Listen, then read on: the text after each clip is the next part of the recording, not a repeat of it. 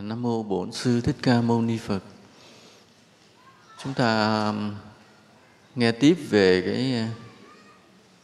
cái phương pháp về thiền. Thì chúng ta vừa thực hành mà vừa nghe cái kỹ thuật thiền để nắm vững cái đường lối mà tu tập. Mà cái sự nắm vững đường lối này á, chúng ta nhắm đến là thế này: chúng ta trở thành một người có thể hướng dẫn được người khác, không sai lầm, mặc dù là mình chưa phải là người chứng đạo. Nó như vậy. Ta có thực hành tinh tấn, thực hành đúng, đồng thời ta nắm vững được đường đi, thì sự thật ta đã sống một đời sống có ích. Là ví dụ những người gần bên cạnh mình có thể hướng dẫn người ta tập thiền mà không sợ sai. Vì như chúng ta đã biết, một trong những công đức lớn mà có thể nói là lớn nhất là giúp cho mọi người được tu tập thiền định. Còn những cái phước khác đều là những cái căn bản đưa đến đó mà thôi. Con người rồi cuối cùng ai cũng phải tu tập thiền định. Vì nếu mà không tu tập thiền định là ta không đi vào cái cốt lõi của đạo Phật, không hướng về đời sống giác ngộ được. Nên vì vậy là ai cũng phải cuối cùng rồi phải tu thiền hết. Pháp môn nào cũng tạm. Hôm nay thì ta nói về vấn đề kỹ thuật. Lần trước là Thầy đã nói về vấn đề bắt đầu đi vào cái kỹ thuật. Chúng ta có một số kỹ thuật như thế này. Trước khi vào thiền, những vấn đề ta chuẩn bị là ta phải có cái sức khỏe. Vì người yếu quá, cái ngồi thiền cũng vất vả. Vì sao vậy? Vì khi mới ngồi thì ta bị đau chân, tê chân. Cái đau đó nó lấy rất nhiều năng lượng trong người của ta. Cho nên cái người mà yếu, nhiều khi chịu đau không được nhiều, cái ngồi không được lâu. Và cái đau nhiều quá làm ta vã, ta mệt người. Nên phải có sức khỏe. Mà muốn có sức khỏe thì nó lại là một vấn đề rất là lớn. Cho nên ở đây ta không có đi sâu. Thầy chỉ nhắc lại một số điểm chính trong cái việc mà làm sao để tạo được sức khỏe. Muốn tạo được sức khỏe thì thế này. Thứ nhất là gì? Đúng rồi, ăn đủ chất. Thứ hai là gì? Ngủ đủ chất. Đúng như vậy. Mà ăn đủ chất thì làm sao là đủ chất? Là ăn cái thức gì? Ăn gì ạ? Ăn chay thiếu chất. Thế ăn gì? Ăn mặn ạ. Ăn mặn thì lại là thừa chất.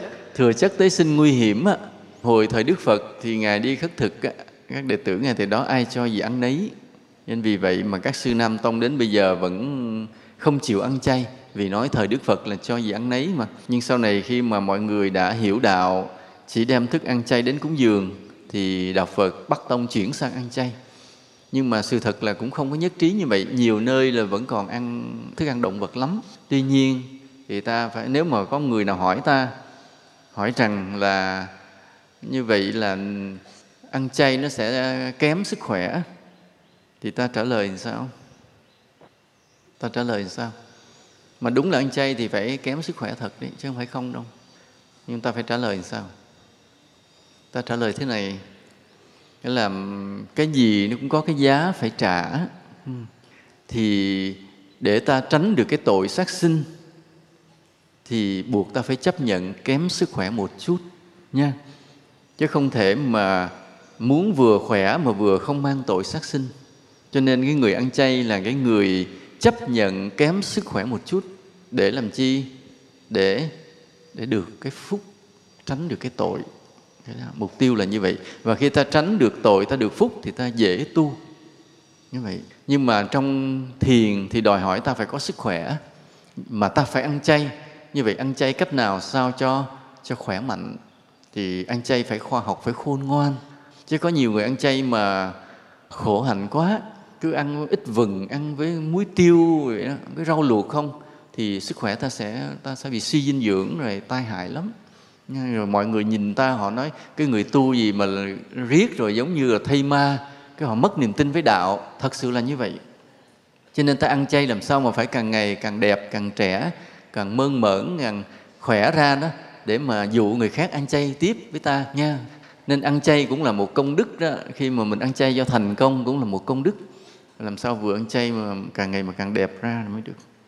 Thì ăn làm sao cho càng ngày càng đẹp ra thì bằng cách nào?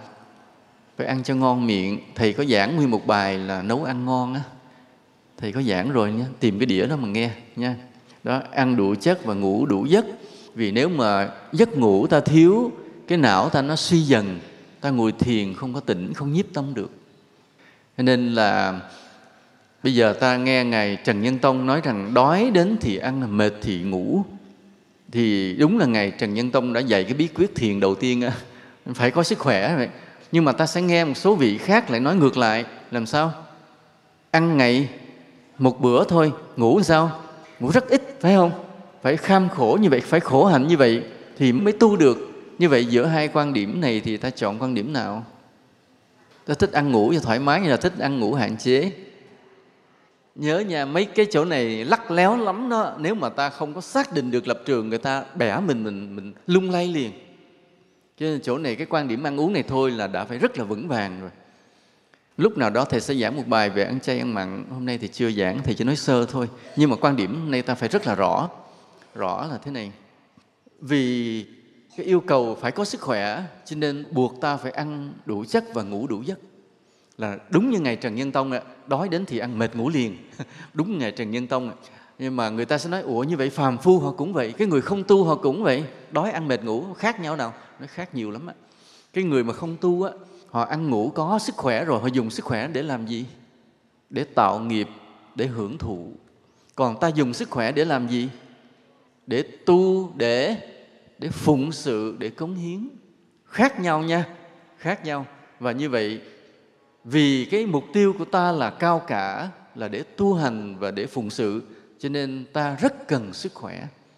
Còn nếu ai ép cái đời sống mình lại đến nỗi không còn sức khỏe, thì người này, ta biết chắc một điều là người này không có cái mục đích tinh tấn tu tập và phụng sự.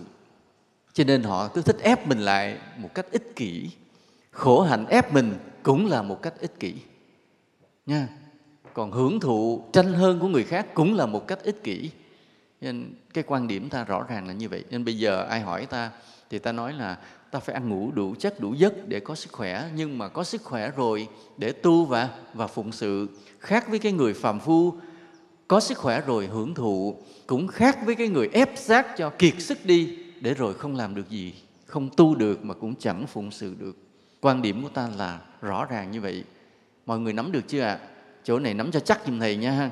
Ai hỏi mình phải trả lời được liền nha. Chứ rất nhiều quan điểm trái ngược nhau. Mà ta có con đường trung đạo để ta đi như vậy. Rồi cái cách nào để có sức khỏe nữa? Tập luyện. Nhớ nha, cơ thể ta mà không tập luyện nó nhão ra liền. Cho nên khi mà ta ăn uống đủ chất rồi, ta phải rèn luyện cơ bắp, không cách nào khác. Nhưng mà nó khác một điều là trong cái người mà biết tu thiền á, thì khi ta rèn luyện, ta kết hợp với hơi thở để thành khí công. Chứ không có luyện cái cơ bắp này. Vì cơ bắp này nó về già nó suy, nó nhão liền. Nó từ động tới lớn là nó già là nó hư liền. Nhưng mà nếu ta có cái khí công thì chính cái khí lực nó giữ gìn cơ thể ta tới lúc tuổi già, nó đỡ suy hơn là cái người mà không luyện khí công. Cái bí quyết của luyện khí công là gì? Khí công thì nhiều lắm, mênh mông, họ cảm cái ngành chuyên môn của họ nên ta không có thời gian đi sâu. Nhưng mà thầy chỉ nói thế này thôi. Khí công là động tác tập luyện kết hợp với hơi thở. Vậy thôi, và nó thành khí công. Và như vậy ta có vô số tư thế tập luyện, mà mỗi cái tư thế đó đều kết hợp với hơi thở thì ta thành vô số cái tư thế khí công. Ví dụ như khi ta chạy bộ, ta cứ chạy như vậy, chạy jogging, tức là chạy bước đều, thì nó cũng là tập thể dục nhưng mà không thành khí công. Mà nếu cũng chạy bộ nhưng mà ta biết kết hợp hơi thở, nó thành khí công, thì ta làm sao? Ta hít hơi vào, ta nín thở. Ta chạy một lát rồi ta lại thở ra, rồi ta hít vào, ta nín thở. Thì có cái khoảng mà hít vào nín thở đó, cái là cái chạy bộ ta thành khí công. Nó không phải là chạy bộ bình thường. Còn ví dụ như ta vươn tay, thì mỗi lần vươn tay ta hít vào, cái động tác mềm ta lại thở ra, thì nó là thành khí công. Hoặc là ta tự đánh vào người ta, nhưng mà ta tưởng hít hơi đầy vào chỗ đó ta mới đánh vào, thì nó thành khí công. Hoặc như động tác chim bay vậy, là tưởng tượng người mình như hư không vậy, mềm mại mà theo hơi thở lên xuống như vậy, có đúng cái tư thế như vậy. Thế là khí công nó tích lũy từ từ vào trong người, nó làm cho ta dai sức hơn. Thì cái này mà ta tập nhiều, tập lâu sẽ thấy có kết quả. Như có cái bộ phim, một cái ông người Mỹ, ông to đùng vậy, ông đi vội vàng, ông đụng phải một cái người Trung Hoa nhỏ bé, đụng một cái bịch một cái ông người Mỹ bật ngược ra sau té liền. Ông người Trung Hoa không sao hết. Cái mới đầu thì ông người Mỹ ông cự, ông nói: "Bộ anh không thấy tôi sao anh đụng tôi?" Nói: "Tôi cũng không thấy anh mà anh cũng không thấy tôi." Nhưng mà ông người Mỹ nói: "Ủa sao tôi đụng anh mà tôi té, anh không té?" Ông người Trung Hoa mới nói: "Tại tôi có tập khí công." Đơn giản là vậy. Mặc dù người Mỹ to hơn, nhưng mà cái khí lực tiềm tàng rất là lạ. Nên ta tập mà kiên trì, cái nó đắc khí rồi người ta thay đổi lắm. Mà ở đây thì trong khóa thiền, thì buổi sáng quý thầy cô có tập một số thế căn bản, nhưng mà sau khi xả thiền thầy hay bắt bay đó, nhớ không ạ? Mấy người mà tập thiền có, còn mấy người nào mà trốn không có tập thiền thì không biết cái thế chim bay. Chúng ta chỉ tập cái thế đó thôi, mỗi ngày tập 2 lần, mỗi lần tập chừng nửa tiếng thôi, rồi ta sẽ thấy khác liền. Mai mốt ví dụ như ta tập chừng 6-7 tháng, ta gặp lại người quen cũ, họ sẽ ngạc nhiên liền, họ nhìn ta họ nói: "Ủa sao lúc này chị giống chim quá?" Đó vậy là thành công, là thành công. Còn cái người trẻ thì phải tập có cái vận lực, có cái chịu lực. Chứ còn cái thế chim bay là hoàn toàn không chịu lực, người hư không luôn. Càng mềm thì càng dễ đắc khí. Cái là người mà càng mềm mại thì càng dễ đắc khí. Đó, người già tập rất là tốt. Còn người trẻ thì phải tập chịu lực kết hợp với hơi thở. Ví dụ như ta tập tạ, ta hít hơi thở kéo lên thả xuống, hoặc là ta chống đẩy dưới đất, hoặc là ta hít xà, hoặc là ta đánh võ, đánh có lực mà kết hợp với hơi thở. Nghĩa là có khiêng, có chịu lực kết hợp với hơi thở thì ta thành cái khí công, cái đắc nó nhanh hơn là của cái người già nữa. Nhưng mà vẫn phải đừng quên cái chim bay, bởi vì chim bay nó là một cái khí công nhu, mà khí công nhu nó có con đường đi của nó rất là độc đáo. Còn cái khi ta có chịu lực, ta vận lực gồng để cho cái cơ bắp ta nó chắc lên, mà kết hợp với hơi thở thì khí công nó đắc rất là nhanh. Hoặc là người trẻ thì phải tập nhảy cao, ta phải tập nhún nhảy, mà nhún người mình ngồi sát dưới đất rồi búng lên nhảy lên một cái thềm. Mà mỗi lần như vậy ta hít thở thì nó tập cái chân, mà cái chân thì rất là quan trọng. Cái chân là nền tảng của sức khỏe, mà cái chân cũng là nền tảng của cái não. Hễ chân yếu rồi là não bắt đầu hư, bắt đầu đãng trí, bắt đầu quên từ từ, rung tay rung chân. Còn cái chân vững thì bộ não nó tốt. Nên trước hết như vậy là ta phải có cái sức khỏe như vậy, ăn uống và ngủ và tập luyện. Rồi trước khi vào thiền, cái y phục của ta làm sao? Ta mặc theo model nào? Khi vào thiền thì nên mặc quần áo theo model nào ạ? Ví dụ như trong cái pháp hội thế này, trong đạo tràng thì ta mặc quần áo nghiêm trang nhưng mà rộng. Còn ở nhà khi ta ngồi thiền ta mặc áo gì? Cũng vậy, cũng rộng nha. Cái lưng quần không có bó sát. Lưng quần bó sát thì ta thở nó không có thông, nên cái lưng quần là nhẹ nhẹ thôi, cái dây thun nó không có siết. Nhưng mà ngồi thiền thì tối kỵ mặc quần hở rốn nha. Ai mà mặc quần áo hở rốn ngồi thiền không được nha. Cái khung cảnh ta ngồi thiền là như thế nào? Phải yên tĩnh. Ta phải ngồi thiền cái nơi yên tĩnh, đừng có cái người nhìn thấy. Nên hạn chế người nhìn thấy. Còn nếu cái người mà họ nhìn thấy ta ngồi thiền thì họ cũng phải là bạn đồng tu với mình, họ cũng là thiền sinh, thì hai bên không bị tổn phước.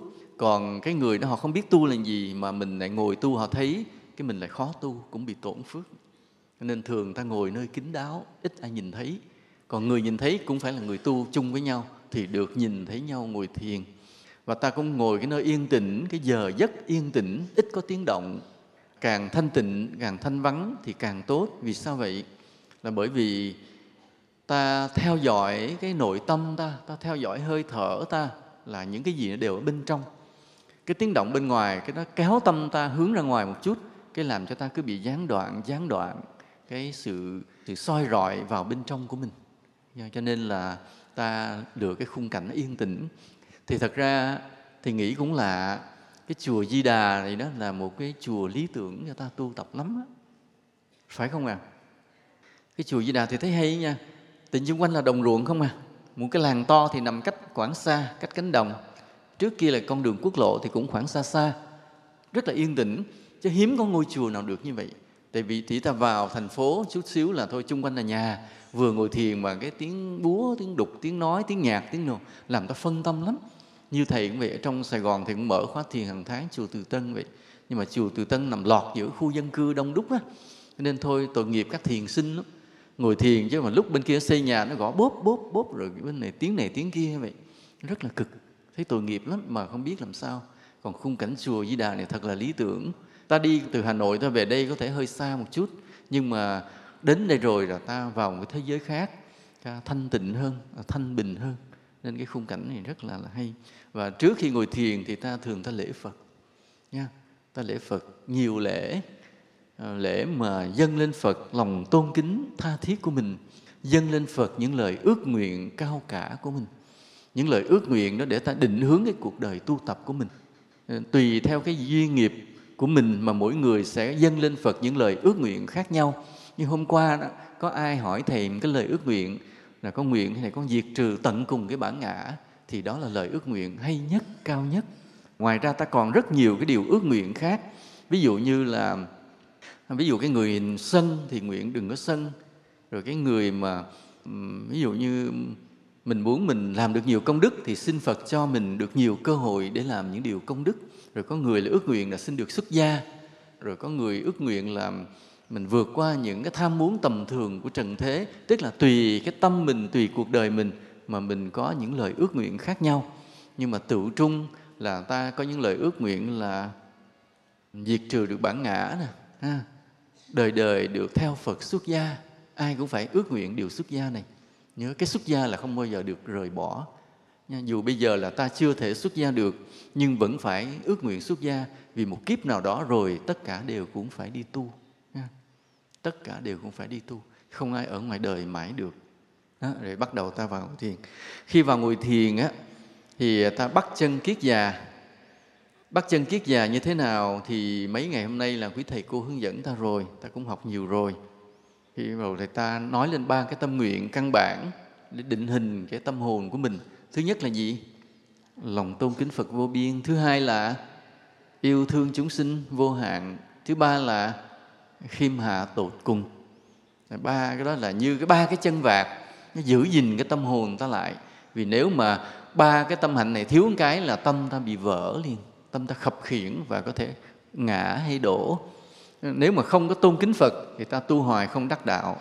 Vì kính Thầy mới được làm Thầy, nên ta phải kính Phật thì mới đắc đạo.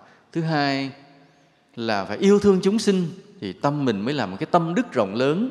Còn nếu thiếu lòng yêu thương chúng sinh thì tu gì tu cũng là nhỏ hẹp, cũng chẳng chứng được cái gì. Vì tâm ta bé quá, nên lúc nào cũng phải trải lòng yêu thương chúng sinh. Mà mới ban đầu nói thì nói chứ mình chưa yêu thương ai đâu. Nhưng ngày nào mà cũng nguyện cho con yêu thương chúng sinh, nhưng mà lòng mình vẫn khô cằn, vẫn ghét người này, ghét người kia. Nhưng mà cái lời nguyện nó cứ nuôi dưỡng hoài, 5 năm, 10 năm, 20 năm. Có khi đến khi sắp chết rồi, cái lòng từ bi mới bùng trào ra trong lòng ta, rồi ta ra đi luôn. Nhưng đó vẫn là hạnh phúc. Chứ còn lúc mới phát cái lời nguyện như vậy chưa. Rồi cái thứ ba là tâm khiêm hạ. Vì sao ta phải phát nguyện tâm khiêm hạ?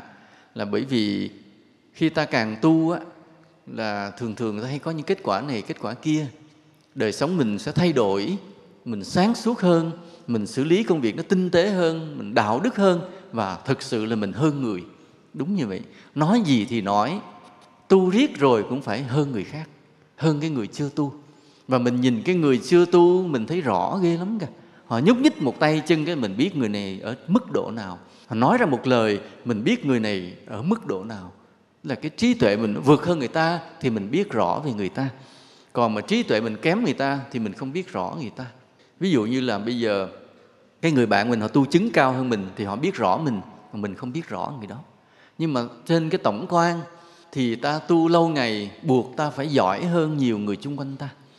Nhưng mà khi giỏi hơn vậy thì cái ý niệm mà thấy rõ mình giỏi hơn nó sẽ tạo thành một loại tình cảm.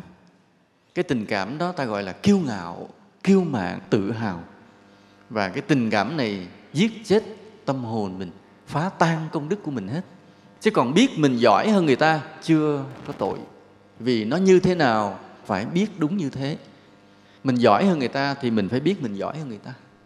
Đó là chuyện một sự thật, mình không có lật ngược lại được. Hay mình tu lâu mình giỏi hơn người khác thì chắc chắn là sự thật. Cũng giống như bây giờ thầy vậy. Bây giờ thầy làm thầy ngồi trên bục giảng, Thầy tự tin Thầy giảng cho quý Phật tử. Vì Thầy biết điều là gì? Biết điều gì? Thầy giỏi hơn Phật tử, phải không ạ? Thầy giỏi hơn, nó là một sự thật. Vì Thầy tu lâu, Thầy có kinh nghiệm, Thầy giỏi hơn, nên Thầy mới ngồi bục giảng. Chứ nếu Thầy nghĩ rằng Thầy không giỏi hơn, Thầy không dám đứng đây giảng. Nhưng mà Thầy có tự cao không? Tại sao không? Tại vì cái tự cao nó là một loại tình cảm. Cái nên chỗ này, cái người tu ta có cái trí tuệ chỗ này là ta không cho cái tình cảm nó khởi lên, ta diệt cái tình cảm đó. Ví dụ tu mình thấy rõ là mình giỏi hơn người đó, nhưng mà không có cái tình cảm là cảm giác mình khoái trá, khoái chí, như là khinh người.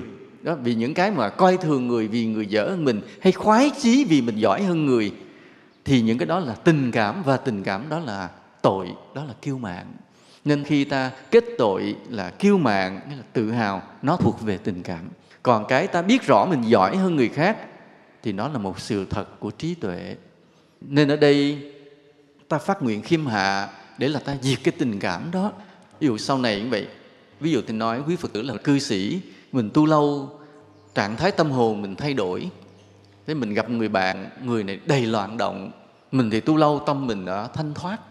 Mặc dù có thể là chưa chứng gì nhiều, nhưng mà tâm đã thanh thoát. Và mình gặp người bạn đầy loạn động thì mình biết rõ người này loạn, phải không ạ? Biết rõ người này loạn và mình biết rằng mình tu đi trước mình hơn, và mình phải độ người đó cho người đó tu. Nhưng mà trong cái cách mà mình tiếp cận người đó, mình khuyên người đó tu, hoàn toàn người ta thấy rất dễ chịu. Vì người ta không thấy mình có cái kiêu ngạo. Mặc dù rõ ràng là mình hơn người ta, mình chỉ vẽ người ta từng chút. Anh phải dụng công thế này, anh tu thế kia. Anh đến chùa, đây là cái đĩa này anh nên nghe. Thầy này anh nên gặp, chùa này anh nên viếng. Và phương pháp này anh phải thực hành. Mình nói người ta rành rẽ vì mình giỏi hơn người ta. Nhưng mà người ta rất dễ chịu, vì người ta không thấy mình khinh người ta. Người ta không thấy mình có cái khoái trá của một người giỏi, mà người ta thấy mình rất là hiền lành, rất yêu thương. Đó, cái khiêm hạ nó là như vậy đó. Nó sâu sắc, nó nhẹ nhàng, nó tinh tế như vậy. Nên mà ta phải phát nguyện cái tâm khiêm hạ để giữ cái tâm hồn mình lại, chứ không là nữa nó đổ vỡ. Thường là Thầy dặn mọi người tụng 6 cái câu kệ để trở thành một cái nhân đời đời cho sự giác ngộ. Thầy đọc lại, mọi người đọc theo nha. Xin Phật độ cho con luôn nhớ và hiểu rằng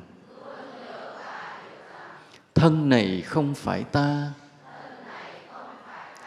tâm này không phải ta, chẳng có gì là ta. Trong từng hơi thở vào, trong từng hơi thở ra, trọn niềm tôn kính Phật. Cái câu cuối cùng á, mình tôn kính Phật trong từng hơi thở đó, cái này nó hạnh phúc ghê gớm lắm. Mấy hôm nay Thầy không biết mọi người có ứng dụng hay không. Khi ta thở vào, ta thở ra, ta biết rằng ta đang vâng lời Phật, ta tôn kính Phật, mà ta biết rõ hơi thở vào, ta biết rõ hơi thở ra. Nó khác với cái người kêu tên Phật để gọi là kính Phật, để gọi là nhớ Phật. Còn ta kính Phật, ta nhớ Phật vì ta thực hành lời Phật dạy, biết rõ từng hơi thở vào, từng hơi thở ra. Ai thực hành cái này sẽ thấy mình hạnh phúc vô cùng khi ngồi thiền. Có không ạ? Ít người có lắm, rất đông người chưa biết điều này, chưa có kinh nghiệm này nha. Cái bà này cứ vỗ tay. Còn cái câu mà nói thân này không phải ta, tâm này không phải ta, chẳng có gì là ta, đó là cái nhân để ta chứng đạo sau này nha. Vì sao vậy? Vì nếu ta ngồi thiền, dù tâm vào định và vào định sâu, thậm chí có thần thông, thậm chí có thể bay được, thậm chí biết được quá khứ vị lai, nhưng đừng nói rằng người đó đắc đạo trong đạo Phật. Giữa cái có thiền định, đắc thiền định, có thần thông và cái đắc tứ quả thánh của Phật, hai điều khác nhau hoàn toàn. Rất là lạ. Hồi xưa khi Thầy mới tu, lúc Thầy vẫn còn nhỏ, Thầy cứ ngạc nhiên về điều này. Thầy cứ nghĩ rằng cái người mà đắc thiền tức là chứng quả, tức là đắc đạo. Tại vì đắc thiền có thần thông, đắc quả cũng có thần thông, thì đắc thiền tức là đắc quả chứ sao lại không phải? mà Thầy đọc trong Kinh Nikaya, Phật phân biệt hai điều này rất rõ. Và Thầy vẫn mang cái mối hoài nghi mãi trong lòng Thầy. Mãi đến sau này thì mới vỡ ra điều đó, mới hiểu ra đúng như vậy. Thiền định là một cái khác và chứng quả là một cái khác. Nên có người có thể có cái phước gì đặc biệt ở đời trước, đời này họ tu thiền được vào định sâu, nhưng mà vẫn không phải là quả thánh. Còn quả thánh là một con đường khác hẳn. Nên đây là điều mà ta phải để ý. Mà hai cái câu mà nói rằng là thân này không phải ta, tâm này không phải ta, chẳng có gì là ta, là cái nhân để đắc đạo. Nghĩa là sao? Nghĩa là cái đắc đạo trong đạo Phật á, được đánh giá trên mức độ chấp ngã còn nhiều hay ít. Ví dụ cái người mà chấp ngã còn nhiều như chúng ta là phàm phu. Còn nếu cái người bớt đi một mảng chấp ngã, bắt đầu chứng một quả thánh ban đầu.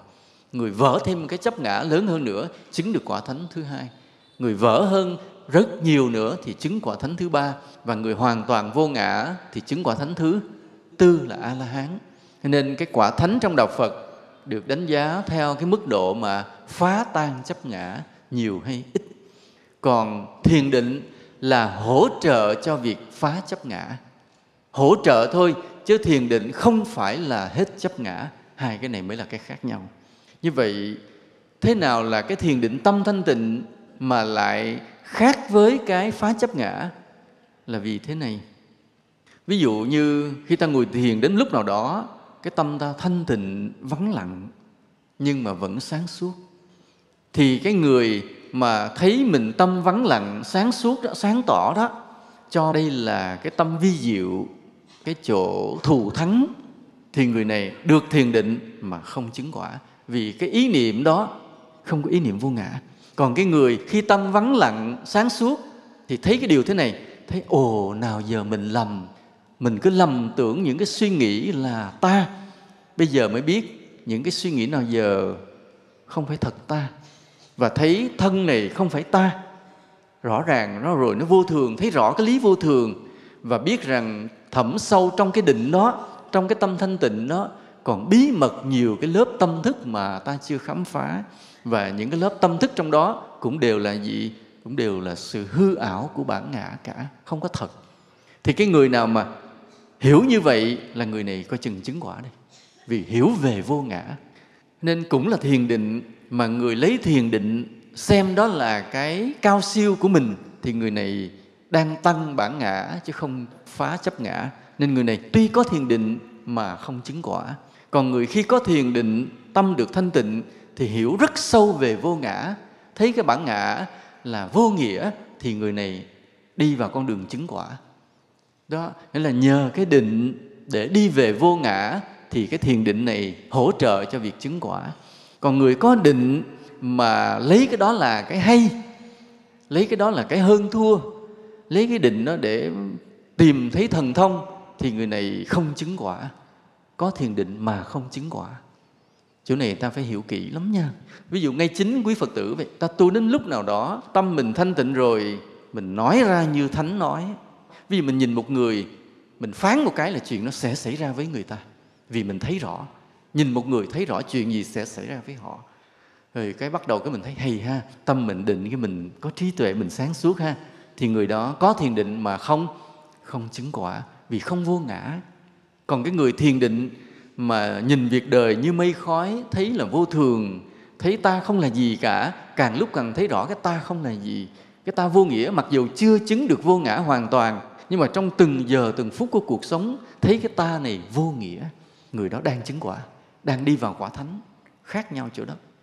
Chỗ này mai mốt thầy hỏi, thầy chấm điểm đó nha. Ví dụ như thầy hỏi thế này: tại sao các tầng mức thiền định và các tầng bậc quả chứng khác nhau? Trả lời: A. Bởi vì thiền hỗ trợ cho vô ngã mà không phải là vô ngã. B. Bởi vì thiền định, vì cái định giúp ta có thần thông. C. Bởi vì cái định chưa phải là hết bản ngã. Ví dụ vậy, thầy có sẽ nêu ra một số câu, thì chỗ này ta phải hiểu rất rõ. Nên có nhiều người vậy, có nhiều người tu đắc được thiền rõ ràng, họ thấy rõ ràng họ đắc thiền, người chung quanh cũng thấy họ đắc thiền rõ ràng, nhưng 10 năm sau quay lại gặp lại người đó, họ là một người hư hỏng, hoặc họ là một người điên loạn. là bởi vì họ đắc thiền mà chưa đắc quả. Đây, điều này ta phải hết sức là cảnh giác. Cho nên cái câu mà thân này không phải ta, tâm này không phải ta, chẳng có gì là ta, là cái nhân để ta đắc quả, vì nó đi vào vô ngã. Và cái câu cuối cùng là cái câu mà trọn niềm tôn kính Phật, là cái nhân, cái phúc để giữ ta không đi lạc đường. Nên 6 cái câu kệ đó rất là hay, mà mỗi khi ngồi thiền ta phải đọc lên. Bây giờ qua tới cái phần điều thân. Khi ta ngồi thiền thì khi ngồi kiết già như vậy, giữ tư thế đúng như vậy, thì ban đầu là điều thân. Mà ngay nơi điều thân này mà đúng thì khi tâm vào định luôn nữa. Nhưng mà càng sớm vào định thì lại dở, sau này mình không dạy ai được. Cái người mà tu khó vào định đó, sau này mình dễ dạy người khác, vì mình biết hết được những gút mắt. Còn cái người mà tu dễ vào định quá, sau này mình dạy người ta dạy tầm bậy bạ. Trước hết điều thân là thế này, là ta ngồi đúng tư thế, biết rõ toàn thân, buông lỏng toàn thân. Cái chỗ mà buông lỏng toàn thân á, thấy nó vậy mà rất là lạ. Vì tất cả chúng sinh nào giờ đều căng thẳng thân tâm. Ta đang ngồi như vậy á, thực sự mọi người để ý là ta sẽ căng chỗ này, ta căng chỗ kia. Cái cơ vai đang căng hay cơ chân đang căng nào đó, mọi người đang bị hết. Chỉ lúc ta ý thức được cái buông lỏng toàn thân, ta mới sực nhớ, ồ nãy giờ nguyên cái ngực mình đang căng, ồ nãy giờ cái tay mình đang căng. Có không ạ? Tất cả như vậy. Và suốt đời sống từ lúc mới sinh ra cho tới ngày vào hòm vẫn còn trợn mắt trừng trừng. Cho nên là ta phải tập buông lỏng. Và cái buông lỏng này trước hết ta tập lúc ngồi thiền, là ngồi kiết già nghiêm trang mà vẫn buông lỏng. Khác với cái người buông lỏng xìu xuống vậy luôn. Tức là ngồi cái tưởng buông lỏng là nằm, là cái đó không phải buông lỏng, mà cái đó là nhu nhược nha. Còn cái buông lỏng là thân giữ nghiêm trang, thẳng thớm, nhưng mà buông lỏng. Nó khác với cái người hãy buông lỏng cái sụp xuống cái xương sống cũng mất luôn. Thì cái người này là nhu nhược, tinh thần sẽ không vững. Cái người mà nói buông lỏng cái ngồi sụp xuống luôn, hay nằm ẹp xuống luôn, thì người này ra đời không đối mặt được với chuyện gì cả. Ai hù tiếng là sợ, gặp khó khăn là trốn. Còn cái người ta ngồi thẳng lưng, kiết già, ta buông lỏng toàn thân, thì cái người này ra đời không sợ sóng gió, dám đương đầu với tất cả, trong bình an, trong thanh thản. Là một người rất là dũng khí, nhưng mà rất là hiền lành. Đó, ta tập được cái ngồi mà buông lỏng toàn thân, buông lỏng hết. Từng ngón tay, ngón chân, cái cơ buông lỏng hết, mà vẫn giữ lưng thẳng đàng hoàng. Ngồi vẫn đúng tư thế, và đúng tư thế rất đẹp. Ở đây ta không chấp nhận ngồi mà không đẹp. Ta không chấp nhận ngồi bừa bãi, méo mó nha. Có một số nơi họ dạy thiền dễ dãi, ngồi sao cũng được. Sai. Vì thân sai, tâm sẽ sai. Thân không đẹp, tâm sẽ xấu nha. Thân mà méo, tâm sẽ mó. Vì sao vậy? Vì thân và tâm là một khối liên quan, là một khối. Một khối như thế nào? Nó nhiều thứ lắm. Thân tâm liên quan nhau trên hệ thần kinh, trên hệ thống nội tiết tố, và đặc biệt là trên cái định hình. Là toàn bộ thân này được phản ánh trên vỏ não hết. Nguyên cái vỏ não của ta nó đều phản ánh từng vùng cơ thể của ta hết. Ví dụ như ta đưa ngón tay ta nhúc nhích này, không, nhúc nhích này đâu đụng như thế nào, nhưng sự thật cái vùng ở trên này đang nhúc nhích trên này. Cho nên hễ ta gồng bàn tay thì trên này đang căng. Thấy não mình không căng, nhưng sự thật đang căng. Đó. Ta làm động tác gì mạnh là trên não đang căng. Mà nhất là bàn tay, lạ như vậy. Các phần khác của cơ thể mà động hay căng thì ảnh hưởng lên não không nhiều. Nhưng riêng cái bàn tay mà ta nhúc nhích, trên não động rất nhiều. Vì cái vùng phản ánh của bàn tay lên não rất lớn, lớn hơn tất cả những vùng khác. Do đó là ta cẩn thận cái bàn tay mình, nhất là ngón cái. Ngón cái phản ánh lên não rất là lớn. Do đó khi ta ngồi thiền, hai bàn tay mà để lên nhau đừng nhúc nhích. Có nhiều người thì hai bàn tay để về lát cái nhúc nhích là trên não đang động ở trên. Xin bàn tay phải để đẹp và để rất là yên, thì ta vùng não không bị nhúc nhích. Nhớ như vậy. Nên có nhiều thiền sư dạy là ta ngồi thiền ta an trú tâm nơi bàn tay, đó là rất là đúng. Để tâm nơi bàn tay, giữ cho bàn tay mềm mại mà bất động, thì nguyên cả một vùng não lớn nó yên theo luôn. Còn ở đây ta buông lỏng từ bàn tay cho tới toàn thân luôn. Cho nên nguyên cái vùng phản ánh ở trên não nó yên theo. Nên cái buông lỏng thôi, đầu tiên thôi, đã là một điều kỳ diệu. Rồi khi ta tập ngồi kiết già mà buông lỏng được, bắt đầu trong đời sống ta tập buông lỏng. Có những lúc ta làm việc thì buộc là ta không buông lỏng được. Nhưng mà những lúc nào ngồi yên, ví dụ ta ngã lưng trên ghế xíu là ngay lập tức nhớ lại buông lỏng toàn thân liền. Thì sinh lực ta đang phục hồi. Đây nó có một cái điều rất là lạ. Ta buông lỏng chừng nào thì cái sinh lực nó xuất hiện chừng nấy. Đây là một điều rất là lạ. Nào giờ ta cứ tưởng là ta phải ăn nhiều, thì đúng, ăn nhiều nó tạo một loại calorie của vật chất.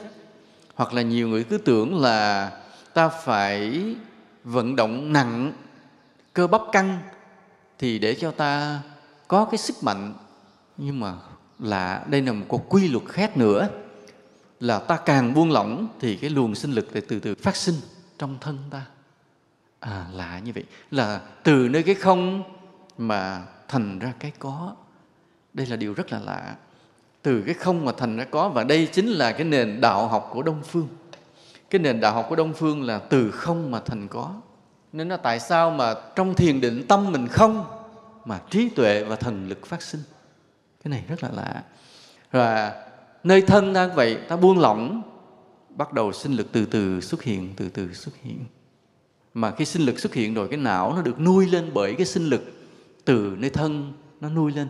Nên cái ý niệm mà từ không lên có này, cái triết lý độc đáo của Đông Phương.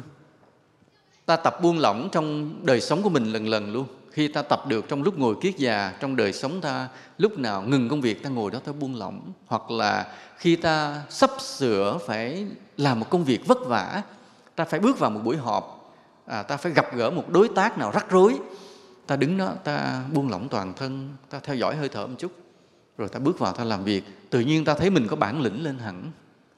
Tự nhiên ta quyết đoán hơn, ta xử sự nhanh hơn, xử lý vấn đề nhanh hơn. Đó là nhờ cái buông lỏng rất là hay. Hoặc là có một người nào đó đến mắng ta, thì ta làm gì?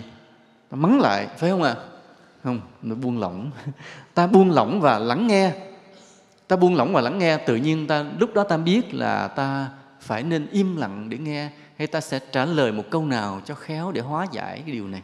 Nếu mà không buông lỏng, ta bùng lên, ta nói bậy, ta không ngoan, hay là ta bị họ mắng chửi, cái ta giận mất khôn. Nên để buông lỏng toàn thân. Nên nội cái buông lỏng thôi mà nhiều điều kỳ diệu đã xuất hiện. Hoặc là trong cái lúc mà tập luyện khí công cũng vậy. Thường là ta tập những thế động, mà ngay cả chim bay, mặc dù là buông lỏng nhưng cũng là thế động. Còn ta có thế tĩnh, vì ta đứng hai chân hơi ruồng xuống, ta đưa tay ra. Không biết ngày hôm trước thầy nói chưa nhỉ? Nhiều khi cũng có nói rồi. Chưa hả? Chưa. Ví dụ như ta đứng hai cái chân hơi ruồng xuống chút xíu, ta đưa cái tay ra, nhưng mà ta buông lỏng. Tay đưa ra là đáng lẽ có lực, nhưng mà ta đưa cái tay này mà ta lấy lực ra hết, buông lỏng. Tay không còn chút lực nào hết. Không như lấy từ từ, cái tay không còn chút lực nào hết. Rỗng hết cái tay ra. Và người đứng yên như vậy, buông lỏng hết từ trên xuống dưới, tay bất động đưa ra mà lại không cho có lực nào. Cả cái lực treo cái tay này lấy ra hết luôn, mà vẫn không cho tay rớt xuống. Treo cái tay như vậy mà không có cái lực luôn, không có lực treo luôn, để như vậy. Vậy đó, từ từ bàn tay ta bỗng nhiên mạnh lên kỳ lạ. Lạ như vậy. Đó là cái triết lý mà từ không thành có của Đông Phương đó, trong đó. Nên cái phần điều thân là buông lỏng như vậy, lỏng toàn thân. Bắt đầu ta thư giãn dần dần khắp cả bộ não của mình. Kế đến là gì? Quán thân vô thường. Cái quán thân vô thường này, hồi xưa lúc mà thầy mới biết đạo Phật, thì mới tu, thì thầy coi thường lắm. Thầy nghĩ đạo Phật, ôi bao nhiêu cái đạo lý cao siêu mà. Còn đây mà cái quán thân vô thường này có cái gì đâu. Nhưng đến khi mà càng tu sâu rồi mới thấy cái hay nằm ở chỗ quán thân vô thường. Lúc đó thầy mới thấy rằng thật ra Đức Phật là đại từ, đại bi, dạy ta mọi điều cao tột. Mà nhiều khi ta hiểu lầm, ta tự cao, ta coi thường. Chứ những lời Phật dạy ban đầu cơ bản hay lắm. Ngồi cái quán thân vô thường thôi. Là ta ngồi bắt đầu ta biết rõ cấu tạo của cơ thể mình là gì. Đó là kinh Phật dạy đó. Cơ thể ta cấu tạo gồm những gì? Kể thầy nghe coi. Trên cao nhất là gì? Tóc chứ. Tóc mà trừ những người nào thì không có tóc. Không, tóc cạo cũng còn chút xíu, trừ những người hói hoàn toàn thôi. Thì trên cao nhất của họ là da đầu. Chứ còn mà bình thường là cao nhất là tóc. Xuống nữa lần là đó, cứ xuống từ xuống tới ngón chân luôn cho thầy. Thì trong cơ thể mình có bao nhiêu thứ mình ý thức rất rõ. Và dĩ nhiên ta không có hiểu nó kỹ như là một bác sĩ giải phẫu học, nhưng mà ta biết tổng quát về nó. Biết tổng quát về nó để làm chi? Để biết rằng cái thân này là không có bền, vô thường và bất tịnh, không sạch. Vô thường là sao? Cái da này có bền lâu với năm tháng không? Không. Ví dụ như là nếu mà người khỏe mạnh nhất thì tới 70-80 tuổi thì da này bắt đầu nhăn. Còn nếu mà người nào mà dùng hóa chất nhiều quá thì giống như cái cô gì ở dưới Bến Tre đó, mới 20 mấy tuổi mà thành bà già 80 mấy tuổi, nhăn rất là nhanh. Nên vì vậy người nào càng ít làm đẹp vậy chứ mà sẽ đẹp lâu. Còn người nào ham làm đẹp thì sẽ chóng xấu. Nên vậy thì ta thấy rõ từ trên xuống dưới thân thể của mình nó cấu tạo thế nào: gân, xương, thịt, da, máu, mủ. Mỗi bộ phận nó đều hợp thành sự sống này như là một điều kỳ diệu và cũng rất bất toàn, rất mong manh, bấp bênh. Mong manh bấp bênh là sao? Đủ thứ cái gì cũng bệnh được hết, phải không ạ? Bao nhiêu phần cơ thể là bấy nhiêu phần phải chịu bệnh hoạn, bệnh tật. Như tóc thì bị cái gì ạ? Tóc rụng, tóc chẻ, tóc xấu, tóc hao, thì không biết gì. Thầy cạo tóc thì chả để ý nữa. Nhưng mà thấy. Rồi cái người mà tóc thẳng quá thì phải làm sao? Phải uống cho nó cong. Mà người tóc cong thì sao? Phải duỗi cho nó thẳng. Nó rắc rối đủ thứ vậy đó. Mà cứ mỗi một cơ phận nào là đều có cái bệnh của nó hết. Rồi da bị bệnh gì của da? Sợ nhất là ung thư da, phải không ạ? Còn những cái khác là gì? Nám da mặt, rồi da nhăn. Thôi đủ thứ bây giờ nói cái lá gan thôi là đủ thứ bệnh trong cái lá gan, phải không? Viêm gan gì, sưng gan, rồi cổ trướng gì đó, ung thư gan, đủ thứ chuyện hết trơn. Rồi tim đó, rồi cái mạch máu nó nghẽn một cái là mình cũng tháo bỏ cái tay chân liền. Ví dụ cái mạch máu động mạch nơi tay mà nó nghẽn một cái là phải cưa bỏ cái tay liền. Đơn giản như vậy. Nó là nó mạch máu mà nó nghẹt với chân cái là phải cưa bỏ, tháo khớp bỏ chân liền. Ghê như vậy. Cho nên cả cơ thể này là sự sống, nhưng cả cơ thể này cũng là gì? Cũng là hiểm họa, cũng là tai họa. Đúng không ạ? Nhìn kỹ là đúng không? Nhưng mà thế tại sao ta còn ngồi đây ta tu thiền mà không thấy tai họa là sao? Hoặc có tai họa, có bệnh tật mà rất ít là tại sao? Nhờ gì? Phước, đúng, giỏi. Tức là cuộc sống này bấp bênh mong manh, cơ thể này bấp bênh mong manh. Trong cái bấp bênh mong manh không có nền tảng, nó không có chỗ dựa đó, thì ta dựa bằng cái gì? Phước, đúng như vậy. Nhớ giùm Thầy nha. Cả cái vũ trụ này, cả cái xã hội này, cả thế giới này, cả cái thân thể này, không có cái gì là nền của cái khác cả. Ví dụ bây giờ ta nói cái nhà thì có cái gì? Có cái móng. Mà có thật nó là cái móng không? Không. Vì nó sao? Nó dựa trên đất. Mà đất thì sao? Mong manh. Không biết nào nó chảy, nào nó sụp. Nhưng có những khi mà tự nhiên nó sụp xuống cái hố, nuốt mất cái nhà, không ai giải thích được tại sao.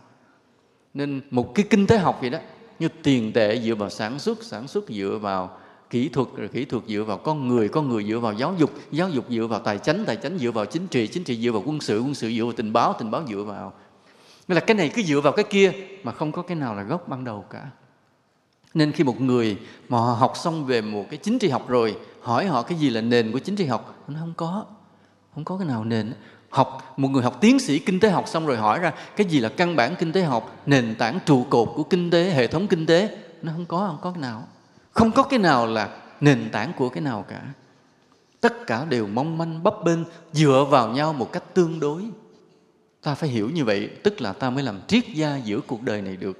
Nên để thế nào làm một triết gia thì ta chỉ cần biết một điều thôi. Tất cả mọi điều trên đời này đều mong manh, bấp bênh, dựa dẫm vào nhau một cách tương đối. Ai hiểu được điều này, người đó bắt đầu làm triết gia. Vậy ở đây ai đã làm được triết gia rồi? Có một người nói câu này: tôi cũng muốn làm triết gia lắm, nhưng những điều tôi muốn nói, người ta nói hết trơn à. Không, bây giờ là không sao. Nếu mà ta hiểu được một điều này, thì ta sẽ nói vô số điều mới lạ mà thiên hạ chưa từng nói được. Ta hiểu được điều gì? Đó là tất cả mọi thứ trên đời này đều mong manh, bấp bênh, dựa dẫm vào nhau một cách tương đối. Nhớ giùm Thầy câu đó thôi. Thì bây giờ cái thân của ta cũng vậy. Cái thân này cũng mong manh, bấp bênh. Đó, nay bệnh chỗ này, mai bệnh chỗ kia. Nó là hiểm họa. Là mới đầu nó là ta, nó là sự sống của ta. Nhưng hiểu cho kỹ rồi, nó là cục nợ của ta.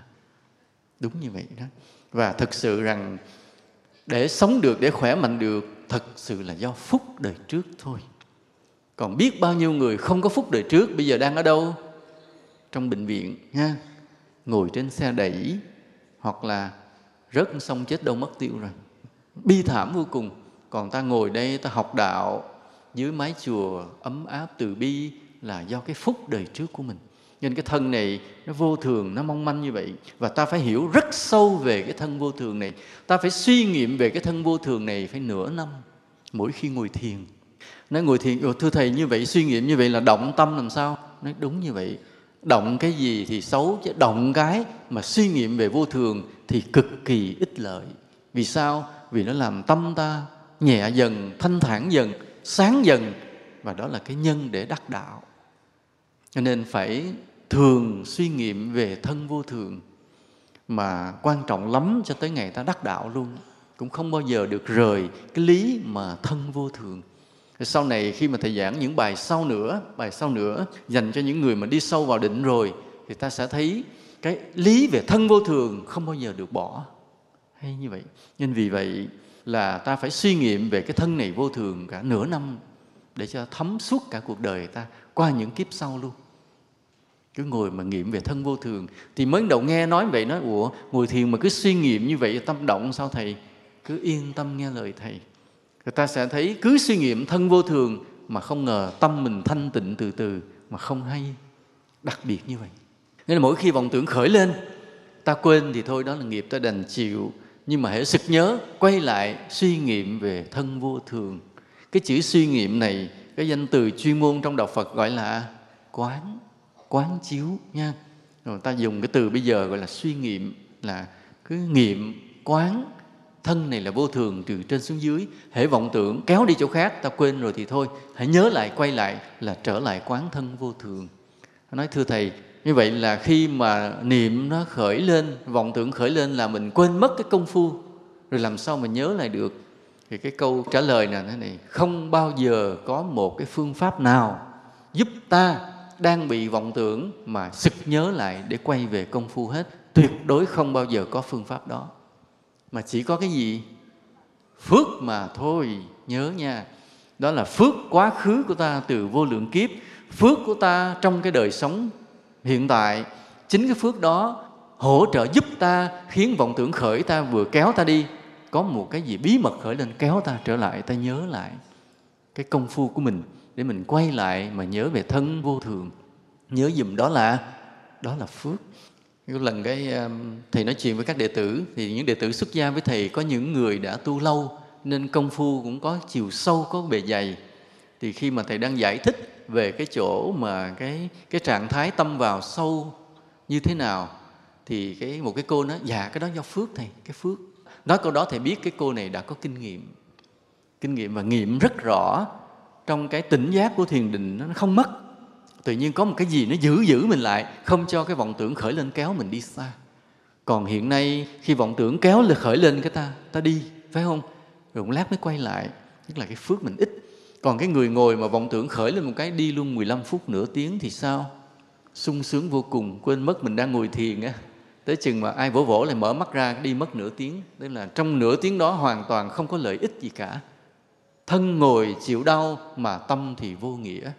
Vì không có cái biết rõ hơi thở, không có quán được thân vô thường, thì cái đó là do phước ta. Đây là bí mật chỗ này là phước. Tuyệt đối không có một phương pháp nào mà giúp ta từ cái đang bị vọng tưởng sực nhớ trở lại, quay lại công phu hết. Tuyệt đối. Nên ai, bất cứ vị thầy nào dạy thiền mà nói cao siêu, tự giới thiệu mình rất hay, phương pháp mình rất hiệu quả, thì người này đều chưa thấy được cái bí mật của cái phước mà chi phối trong công phu thiền định ở chỗ này cả. Cho nên cứ quảng cáo là phương pháp mình hay tu mau đắc đạo, sự thật là chưa nhìn thấy cái chỗ tinh tế này. Thực sự là phước bí mật chi phối chúng ta hết về mọi điều. Nên khi mà hiểu được chỗ này rồi thì cái người tu ham làm phước, thích làm phước, siêng làm phước lắm. Chỉ sợ một ngày mà không làm được điều gì phước cả. Nói như Ngài Tổ Bá Trượng, Ngài là một vị thiền sư đắc đạo, dưới tay mình có cả ngàn đệ tử sống ở trên núi, mà Ngài đắc đạo rất cao siêu, mà Ngài mỗi ngày Ngài đều làm một việc gì trong chùa. Nôi đệ tử thương quá, giấu gậy rồi đi hết, giấu cuốc rồi đi, cái Ngài nhịn ăn luôn. Cái sau đệ tử sợ quá nó mới đem trả cuốc lại, rồi Ngài mới ăn cơm lại, lấy cuốc đi làm việc. Ngài mới nói một câu là, câu nói nổi tiếng là câu gì? Một ngày không làm, một ngày không ăn. Thì cái câu này á, nó không phải là mỗi ngày mình phải đi lao động quần quật như trâu như bò để mà đủ để ăn cơm, không phải. Nhưng mà nhớ, không bao giờ ngừng một ngày mà không cống hiến cho đời bởi một bất cứ việc. Nên khi ta xem phim, ta đọc truyện, ta thấy có những cái tầng lớp, những giai cấp quý tộc sang trọng, cả ngày họ sống nhàn nhã, đó là hưởng thụ. Khi bước vào nghe bài nhạc, bước ra cầm cái quạt phe phẩy, ngồi đi dưới vườn dạo nhìn ánh trăng, hoặc là rảnh quá lấy cọ vẽ một bức tranh, viết một bức thư pháp này cái nọ, thì nó chết từ từ đó, không hay. Đừng cái đó mà hay. Đó, một ngày sống không lợi ích gì cả, không cống hiến gì cho đời, mà ngày nào cũng ăn, phước tàn dần tàn dần. Còn cái người mà hiểu đạo thì dù mình có thật nhiều tiền, thật nhiều của, vẫn không bao giờ ngừng cống hiến. Ngày nào phải làm việc gì có lợi cho đời, nhớ như vậy. Ví dụ như thầy thì thầy dễ rồi, bị thầy ở trong đạo thì thầy làm việc gì cống hiến cho đời nó dễ. Thầy chỉ ngồi thầy viết bài, soạn bài này là luôn luôn có cơ hội. Nhưng mà có những người không có cơ hội, ít lắm. Ví dụ bây giờ quý Phật tử lớn tuổi một chút, đã về hưu, rồi nhà có của ăn của để, cũng không cần gì phải làm, cứ sống nhàn nhàn, qua ngày rảnh mở tivi lên coi. Chết đó nha, tiêu đó nha. Nên dù già vẫn tìm việc gì làm có ích cho đời, làm cho tới cái ngày mà nhắm mắt vào trong hòm luôn. Vậy nói bây giờ con mệt quá, con không làm nổi, không gì làm, không ai nhờ làm gì hết thì làm sao? Thì làm sao? Ví dụ cái người mà còn đi lom khom được, thầy vẫn bảo ra ngoài đường nhặt rác cho thầy, để dạy người khác một bài học, vẫn là cống hiến cho đời. Nói bây giờ con nằm chỗ lăn qua lăn lại không còn làm gì nổi nữa, thì thầy bảo con phải cống hiến cho đời cho đến ngày chết, thì con làm cái gì? Đố ai biết. Hôm nay thầy không trả lời câu này nha, thì buộc mọi người phải tư duy trả lời và sống cho được như vậy cho tới ngày mình chết, là không bao giờ ngưng một ngày mà cống hiến. Vì sao vậy? Bởi vì ta phải luôn luôn tạo phúc, luôn luôn tạo phúc. Thì cái phúc đó đi vào trong thiền định chính làm nên cái giây phút mầu nhiệm, ở chỗ là ta vừa vọng tưởng khởi lên, lập tức có một cái lực nhắc ta nhớ lại công phu của mình. Chỗ đó đó nha. Không có một phương pháp nào làm được việc đó trừ cái phúc của ta mà thôi. Cho nên là tại sao nó, thưa thầy, có hơi thở, có người dạy là phải đếm. Hít vào thở ra đếm 1, hít vào thở ra đếm 2, gọi là sổ tức á. Đúng không ạ? Có nghe không? Đó. Mà tại sao thầy không dạy? Là vì sao vậy? Vì tại sao phải đếm? Để làm chi? Để cột tâm lại, nó ráng nhớ đếm để mà đừng bị vọng tưởng, đúng không ạ?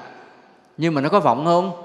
Vẫn vọng thoải mái, vẫn thoải mái vọng như thường. Bởi vì vọng tưởng nó không sợ ai hết. Vọng tưởng nó không sợ câu niệm Phật, nó cũng chẳng sợ sổ tức quán, nó cũng chẳng sợ câu thần chú, nó không sợ, nói chung nó không sợ ai hết. Kể cả thầy Tuân nó cũng không sợ luôn. Nhưng mà chỉ sợ cái gì? Sợ cái gì? Phước, đúng như vậy. Đó, vọng tưởng nó khởi lên, nó lôi mình đi. Chỉ có cái phước bí mật kéo tâm mình trở về lại. Vọng tưởng chỉ sợ cái đó thôi. Và ta nhớ lại cái đêm, thời gian mà Đức Phật ngồi dưới cội Bồ Đề để chuẩn bị đắc đạo. Cái lễ thành đạo này thầy sẽ ra được tập 10 truyện tranh nha, về cuộc đời Đức Phật và nói về Phật thành đạo. Thì cái đêm đó, lúc đó ma vương hiện ra phá Phật, phá đủ cách hết mà không được. Dùng những cô gái đẹp, rồi dùng những ma quỷ ác để dụ, hoặc đủ thứ chuyện không được. Cuối cùng chính ma ra, tức là ma vương hiện ra luôn. Ma vương hiện ra, lúc đó là Phật mới mở mắt ra nói chuyện với ma vương.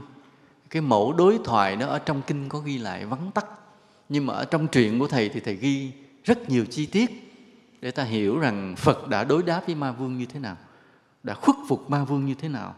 Nhưng mà cuối cùng Phật thắng ma vương vẫn là cái phước. Vì chỗ này, khi mà ma vương làm đủ cách thì ma vương mới nói với Phật câu này chứ: tại sao ngươi không sợ ta? Thì ta nắm hết quyền lực của thế gian này. Bất cứ ai còn hưởng thụ ngũ dục đều là nằm trong lưới quyền lực của ta, đều chịu ta sai khiến. Nên là Đức Phật mới trả lời, nói ta không ham mê ngũ dục, ngươi không làm gì được ta. Nói nhưng ta sẽ giết ngươi.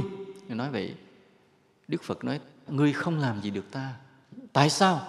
Nói bởi vì ta có phước dày. Khắp trên quả đất này không có chỗ nào không phải là chỗ mà ta đã làm ân phước với chúng sinh. Nói, ai làm chứng cho ngươi? Đức Phật trả lời, đất làm chứng cho ta. Ngay lúc đó vị thổ thần hiện ra liền. Vị thổ thần nói, ta làm chứng cho lời của Sa môn Gotama. Khắp trên cõi đất này không có chỗ nào không phải là chỗ Sa môn Gotama đã làm lợi ích cho chúng sinh. Cái ma vương ngay chỗ đó bắt đầu mới chịu thua. Nên ta nhớ như vậy nha. Cuối cùng thắng nhau vẫn là cái phước mà thôi. Nên vì vậy trong cái lúc mà quán điều thân rồi quán thân vô thường, ta luôn luôn bị vọng tưởng. Và cái vọng tưởng làm ta quên lúc mình đang tu, đang ngồi đây chứ mà quên. Đang ngồi đây ở chùa Di Đà ấm êm hạnh phúc này mà tâm chạy ở Hà Nội không? Hà Nội, đúng không ạ? Cho nên suốt thời gian mà hôm qua hôm nay mà ngồi thiền thì thời gian ta ở đây rất là ít, mà ở Hà Nội thì nhiều, đúng không ạ? Lâu lâu kéo chạy về Di Đà là nhờ cái gì á? Phước nha. Và ta phải ráng tu thế nào để ở Di Đà thì không về Hà Nội nữa nha. Ráng tu như vậy, chứ mọi người cứ chạy đi mà. Thì cái thời gian mà quán thân như vậy đó phải ít nhất nửa năm cho nó chắc, thấm nó sâu, và đừng sợ động tâm. Đừng sợ động tâm. Vì khi ta càng suy nghiệm thân vô thường thì tâm càng yên dần. Cộng với cái phúc ta có thì ta đã yên rồi. Ngay ngang đây thôi là bắt đầu ta thấy le lói ánh sáng của thiền định rồi. Là nhiều người đã bắt đầu có niềm tin vào trong việc tu tập rồi. Là sao? Tự thấy tâm mình rộng, tâm mình thanh thoát, thấy rõ trạng thái lạ hiện ra mà trước đây cả đời chưa bao giờ mình có được. Nhớ như vậy nha. Chỉ cái quán thân vô thường, tâm ta đã xuất hiện một số trạng thái lạ, sáng yên hơn, rộng rang hơn mà cả đời chưa bao giờ có. Lúc đó ta vui mừng, ta có niềm tin đối với con đường thiền định. Nhưng cũng lúc đó ta sẽ hiểu sai, ta tưởng mình sắp chứng tới nơi. Không, mà sắp chứng thiệt, nổi chứng á. Cho nên một cái ý niệm nữa cần thiết phải tác ý vào lúc này, đó là cảnh giới này còn rất thấp. Cái tác ý này, cảnh giới này còn rất thấp. Khi tâm ta xuất hiện một trạng thái lạ, rộng rang, sáng tỏ, thanh tịnh, thì làm ơn đọc cái câu thần chú này giùm thầy. Cảnh giới này còn rất thấp, còn rất cạn, còn rất kém.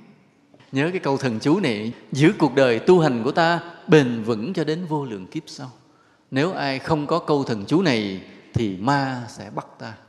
Nên khi mà tâm bắt đầu phát sáng, bắt đầu thanh tịnh, thì ngay lập tức liền phải nói câu thần chú. Cảnh giới này còn rất thấp, rất cạn, rất kém. Thẩm sâu trong nội tâm ta, tâm vẫn còn nhiều phiền động. Nhớ giùm thầy. Nên đã có lần mà thầy hướng dẫn là thở vào biết tâm còn phiền động, thở ra biết tâm còn phiền động. Thầy đã từng dạy như vậy để đối trị cho cái người bắt đầu tâm vào định nha. Khi chưa vào định á, thì ta quán này quán kia, quán hơi thở này kia nọ. Nhưng vào định rồi thì lại phải ứng dụng cái câu là thở vào biết tâm còn phiền động, thở ra biết tâm còn phiền động. Vì những cái lớp sâu thẳm bên trong vẫn động loạn rất là mạnh. Nên khi mà ta quán thân vô thường, thấy cái thân này vô thường, thì trạng thái tâm đã bắt đầu thay đổi, lạ, sáng lên, tỉnh ra. Nhưng mà nhớ cái câu thần chú nha. Ba la, cảnh giới này còn rất là cạn, rất là dở, rất là kém, rất là thấp nha. Nhớ như vậy thì mới đi lâu được. Rồi bắt đầu ta qua tới cái quán hơi thở. Lúc đó khi tâm ta thanh tịnh một chút rồi thì chưa cần nói quán hơi thở, bỗng nhiên hơi thở hiện ra rõ ràng. Ta thấy rõ hơi thở vào, ta thấy rõ hơi thở ra. Còn trước đây khi tâm mình loạn, mình vẫn đang thở đó chứ. Tại không thở là chết liền. Tức là ta vẫn đang thở nhưng mà ta không thấy. Đúng không à? Như bây giờ đâu có nhiều người thấy hơi thở. Nhưng mà ta ngồi yên lại, lắng lại, ta bắt đầu ta thấy hơi thở vào, hơi thở ra. Cho nên khi thấy rõ hơi thở vào, thấy rõ hơi thở ra là tâm ta đã bắt đầu yên rồi, chứ không phải dễ đâu. Nên có những người ngồi nói: dạ thưa Thầy, con ngồi cả nửa năm rồi mà vẫn chưa thấy hơi thở hiện ra. Đúng như vậy, là lúc đó tâm mình chưa có yên nên hơi thở chưa hiện ra. Còn khi ta quán thân vô thường, ta buông lỏng toàn thân cả nửa năm như vậy, tâm yên rồi bắt đầu hơi thở hiện ra. Hơi thở vào thấy hơi thở vào, hơi thở ra thấy hơi thở ra. Hôm qua có người mới hỏi Thầy, nói: thưa Thầy, sao con không có đưa hơi thở xuống bụng được mà con chỉ đưa tới ngang ngực nó nghẽn lại? Lúc đó Thầy trả lời làm sao? Thầy trả lời làm sao? Thầy trả lời là nguyên suốt cái giáo trình của Thầy dạy thiền thì có nói cái chữ đưa không? Mà sao bây giờ đưa cái chữ đưa vô để mà kiện Thầy, phải không? Thầy đâu có kêu đưa đâu, mà bây giờ tiện chế thêm cái chữ đưa vô trỏng à. Nói con đưa hơi thở chỗ này, đưa hơi thở chỗ kia. Thấy không? Rồi cái tự nhiên đem kiện Thầy. Đó là phải vu oan giá họa cho Thầy không? Thấy không? Rồi nó nghẹn, xong tu theo Thầy mà con bị nghẹn ngang ngực. Nó vu oan cho Thầy. Thầy đâu kêu đưa đâu mà. Thì nó đi đâu thì kệ tía nó chứ. Hơi thở nó tới đâu kệ nó chứ, mắc mớ gì mà mấy tự nhiên nó sao không chịu vô bụng, không chịu vô chân, không chịu, nó đi nó kệ nó. Nên ở đây nhớ như vậy dùm Thầy, là ta lúc nào cũng buông lỏng toàn thân là cái nền, biết thân vô thường là cái nền, và lúc đó ta mới quán hơi thở vào, quán hơi thở ra, chứ không có dẫn hơi thở, không dắt hơi thở, không có kéo hơi thở, không đưa hơi thở nha. Nhớ dùm Thầy à. Nên ai mà đưa, ai mà kéo, ai mà dắt gì đó thì điên ráng chịu, đừng đổ thừa Thầy nha. Không có đổ thừa Thầy, lúc Thầy không chịu trách nhiệm mà. Nên nhiều người nói: em con tu được một lần, coi lần sau về nhà nó giống như nó phát điên. Thì nói vậy, nó bí mật nó đưa, nó kéo hơi thở gì, nó tu sai rồi, phải không? Thầy đâu có dạy như vậy. Nên ta chỉ biết thôi, chỉ biết không làm gì nữa. Biết và không điều khiển. Cái chỗ này mới là bí mật. Biết hơi thở mà không điều khiển hơi thở. Tại vì sao? Ta không cần điều khiển thì thân ta vẫn tự nó thở. Nó không thở thì nó chết. Ta biết nó là nó không thở, nó chết ráng chịu à. Thành thử ta không cần phải thở. Ta chỉ cần biết nó thôi, chứ ta không cần thở. Ta không cần dắt hơi thở, dẫn hơi thở. Nhớ như vậy. Cho nhiều người nói: sao con khó điều hơi thở quá? Ai kêu điều chi mà cho nó khó? Giờ cứ ngồi làm thinh giùm Thầy, nó tự nó thở. Tại nó không thở, nó chết, nó ráng chịu. Nó phải thở, và mình chỉ việc nhìn nó thôi. Dễ không ạ? Dễ vô.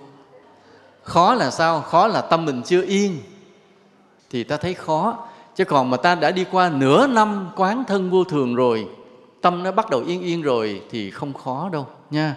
Tâm không khó, dễ. Lúc đó ta thấy hơi thở vào, hơi thở ra rõ lắm. Hơi thở vào, hơi thở ra rõ, mà ta càng chăm chú chừng nào thì tâm mình càng định chừng đấy, càng nhíp vào chừng đấy. Những cái vọng tưởng lan man tan hết. Rất là lạ. Nhớ thế này, không diệt vọng tưởng. Ta chỉ cần chú tâm vào hơi thở thôi, không điều khiển hơi thở mà chỉ chú tâm biết rõ thôi. Vậy vọng tưởng nó tan ra. Tự nhiên tâm mình kềm, nó cột lại một chỗ. Rất là độc đáo. Có đúng không ạ? Ai mà có tức là người đã đạt được như vậy rồi đó. Có đúng không ạ? Nó có mấy người đúng đó, có. Nên Phật dạy rất là rõ. Phật nói rằng để trị tâm tán loạn là phải điều hơi thở, niệm hơi thở. Cái câu này đó nhiều người không tin. Nhiều người không tin là sao? Nói Phật nói là hễ quán hơi thở thì tâm yên, mà con quán hơi thở gần chết tâm không có yên. Đúng như vậy. Tại vì khi bước vô cái theo dõi hơi thở liền không yên. Ta thở thì thở, vọng tưởng nó vẫn động, vẫn khởi. Giống như người niệm Phật thì niệm, một cái niệm còn cái vọng tưởng đi song song, phải không ạ? Thì đây cũng vậy, ta theo dõi hơi thở thì theo, vọng tưởng nó cứ khởi. Nhưng đừng nản, Phật không bao giờ nói sai. Yên tâm, Phật không bao giờ nói sai. Cứ kiên nhẫn theo dõi hơi thở cho Thầy. Nói: thưa Thầy, con đã theo dõi hơi thở như Thầy dạy 2 năm, tâm vẫn chưa định, yên tâm làm thêm 2 năm nữa. Thì 2 năm nữa trở lại: thưa Thầy vẫn chưa yên, ráng 2 năm nữa. Thế là đủ 6 năm, yên chưa? Nó dạ chưa, 2 năm nữa là được 8 năm. Rồi 8 năm rồi trở lại, yên chưa? Nó dạ chưa, 2 năm nữa. Vậy là 10 năm trở lại, yên chưa? Nó dạ bắt đầu yên. Nhớ, có khi tới 10 năm ta mới thấy giá trị lời dạy của Phật. Cho nên nhiều người mới tu 2-3 tháng nói sao không thấy có kết quả, Phật nói sai, mang tội chết ạ. Phật nói không sai đâu. Mà có khi ta phải theo dõi hơi thở tới 10 năm như vậy. Mà 10 năm làm vô số công đức lành, giúp người không tiếc, yêu thương con người tràn đầy, độ bao nhiêu người về với đạo, tinh tấn ngồi thiền hàng đêm hàng ngày, khóa thiền nào cũng không bỏ. Mà phải 10 năm sau bắt đầu thở một cái tâm yên liền. Chú ý hơi thở, cái tâm lắng xuống liền, tan các vọng tưởng liền. Mãi 10 năm như vậy mới có kết quả, chứ không phải dễ đâu. Mà để từ một người phàm phu loạn động, mình vất vả, tinh tấn, siêng năng 10 năm, bắt đầu tâm được yên, cái giá đó đáng không? Quá lời phải không ạ? Quá lời. Một giây phút mà tâm được thanh tịnh, nó là hạnh phúc tràn đầy, không gì so sánh được. Cả thế gian này vàng ngọc châu báu không bằng cái giây phút mà ta bắt đầu lắng được tâm hồn mình xuống. Nên 10 năm qua, bây giờ nhìn qua lại 10 năm, nhìn lại ta hài lòng, đúng, ta đánh đổi cái giá này rất xứng đáng. 10 năm cực khổ tu hành, làm bao nhiêu phút, bắt đầu ta nhiếp trong hơi thở, nhiếp thở tới đâu, vọng tưởng tan tới đó. Lúc đó ta mới thấy thật sự cái giá vẫn rất rẻ. Mà mới ban đầu ta không biết, nói trời sao con tu 2 năm rồi, cực quá mà chưa thấy gì. Thầy mới dụ thì nói thôi 2 năm nữa. Nhưng mà cứ kiên nhẫn lết theo thầy 10 năm bắt đầu có kết quả mới thấy 10 năm là quá rẻ. Cái giá quá rẻ, đánh đổi quá nhẹ nhàng, phải không ạ? Có một cái sư cô, một tỳ kheo ni thời Đức Phật, bà theo Phật tu 26 năm, tâm lúc nào cũng loạn. Mà thấy hết người này đắc đạo, tới người kia chứng A-la-hán, và bà thì tâm cứ loạn. Đến lúc bà tuyệt vọng quá, bà tự tử. Bà treo cái dây thòng lọng vào trong rừng, bà lén treo cái dây, bà đưa cái đầu vào. Vừa đưa cái đầu vào với cái tâm, lúc đó trong lòng buông xả hết, không còn tiếc cái gì nữa, bỗng nhiên chứng đạo luôn. Rút cái đầu ra khỏi dây, chạy lại bạch Phật. Trong truyện thời Đức Phật có như vậy. Có một bà tỳ kheo ni như vậy. Nhưng mà đời nay thì xin thưa đừng bắt chước nha. Vì sao vậy? Vì mình bắt chước thò đầu vô mà nó không đắc đạo, cái nó chết luôn á, chết thiệt á. Nên có những trường hợp mà ta không nên bắt chước. Ví dụ có ông thiền sư, khi ông đang ngồi thiền bị hôn trầm, cái ông mới ra cái sát cái bờ vực thẳm ông ngồi, hễ mà hôn trầm cái là gục là rớt luôn xuống dưới mà chết. Vì tâm sợ chết mà phải ráng thức. Cho nên nhờ vậy ông đắc đạo. Thì thầy cũng dặn mọi người đừng bắt chước nha. Tại vì ông đắc đạo nên có câu chuyện kể lại. Còn mình ngồi đó mình rớt xuống chết luôn, không ai kể câu chuyện mình lại đâu nha. Nhớ như vậy. Nên cũng có cái câu chuyện, ví dụ để mà hai người yêu nhau mà không cưới được nhau, cái mới cùng nhau tự tử. Nó để được bên nhau mãi mãi ở cõi bên kia. Ta nghe câu chuyện đó chưa ạ? Có rồi phải không? Rồi kết quả ra sao? Trả dép đó phải không? Vậy là có nghe rồi đó. Thấy không? Cái câu chuyện nó là như vậy. Có ai chưa nghe không? Chưa. Thôi để thầy kể câu chuyện chút. Hai người đã yêu nhau mà hai bên gia đình không cho, cái họ mới buồn quá, họ mới thôi thì tự tử để cùng với nhau trong cõi bên kia. Và hẹn với nhau ra cái giếng lúc 8-9 giờ tối đó. Ra cái giếng đó mà nhảy xuống, ai nhảy xuống trước thì để cái dép lại cho người đến sau biết mà nhảy xuống. Cái anh chàng đánh tới trước, cái anh ngồi nghĩ sao mắc mới gì mình chết vì nhỏ này. Cái anh để đôi dép lại, anh vô cái bụi tre anh núp. Cái cô kia nó đến có thấy đôi dép, nó thằng này nó chết rồi, thôi mình chết theo nó làm chi. Cái cô xách đôi dép chạy về, xách dép của anh kia đi về, anh kia trong bụi tre chạy ra, trả đôi dép cho tao. Và chấm dứt một cuộc tình luôn. Lúc họ biết rõ lòng nhau. Và nhờ cả hai người còn sống nên lúc này ta mới có câu chuyện đó kể lại. Chứ nếu hai người đó chết hết đâu ai kể lại cho ta nghe, phải không? Nên vì vậy ta đừng bắt chước các vị thiền sư mà ngồi trên vực thẳm hay là thòng đầu ở trong dây thòng lọng nha. Lỡ chết thiệt không ai kể câu chuyện đẹp của ta lại cho mọi người nghe. Nên đừng bắt chước mấy điều đó. Và chỉ nhớ một điều thế này, là cái công trình mà để nhiếp được tâm là một công trình rất lâu dài. Nghe câu chuyện này sao mấy đứa thanh niên tụi con cười lâu quá à. Thì nghi tụi con có cái gì giống đó nha. Nhớ nha, với tụi con là thầy dặn không có đứa nào mà được lập gia đình hết nha, lo mà đi tu hết nghe không? Vì sao vậy? Vì đời là bể khổ, tình là di oan, tu là cội phúc. Nè, tụi con muốn biết là hôn nhân là hạnh phúc hay đau khổ thì tụi con hỏi những người đã lập gia đình. Thế bà già bà ủ dột, bà mặt mày bà thê thảm, bà la than rồi đó. Bà già bà nói, có một ông chồng về nhà mới nói với vợ, ngày mai anh đưa đứa bạn nó về đi, em nấu ăn cho nó ngon chút đãi đó. Cái bà vợ mới gắt lên, nhà cửa em chưa dọn dẹp mà kêu khách khứa gì tới, chén đũa để cả đống này, quần áo treo tùm lum chưa giặt, chưa có dọn hết trơn mà anh kêu tới. Nói thì cái thằng đó đó là mục đích của anh, là anh muốn đưa nó tới để nó tính lập gia đình, cho nên anh muốn đưa nó tới để nó thấy vậy đó. Nó câu chuyện.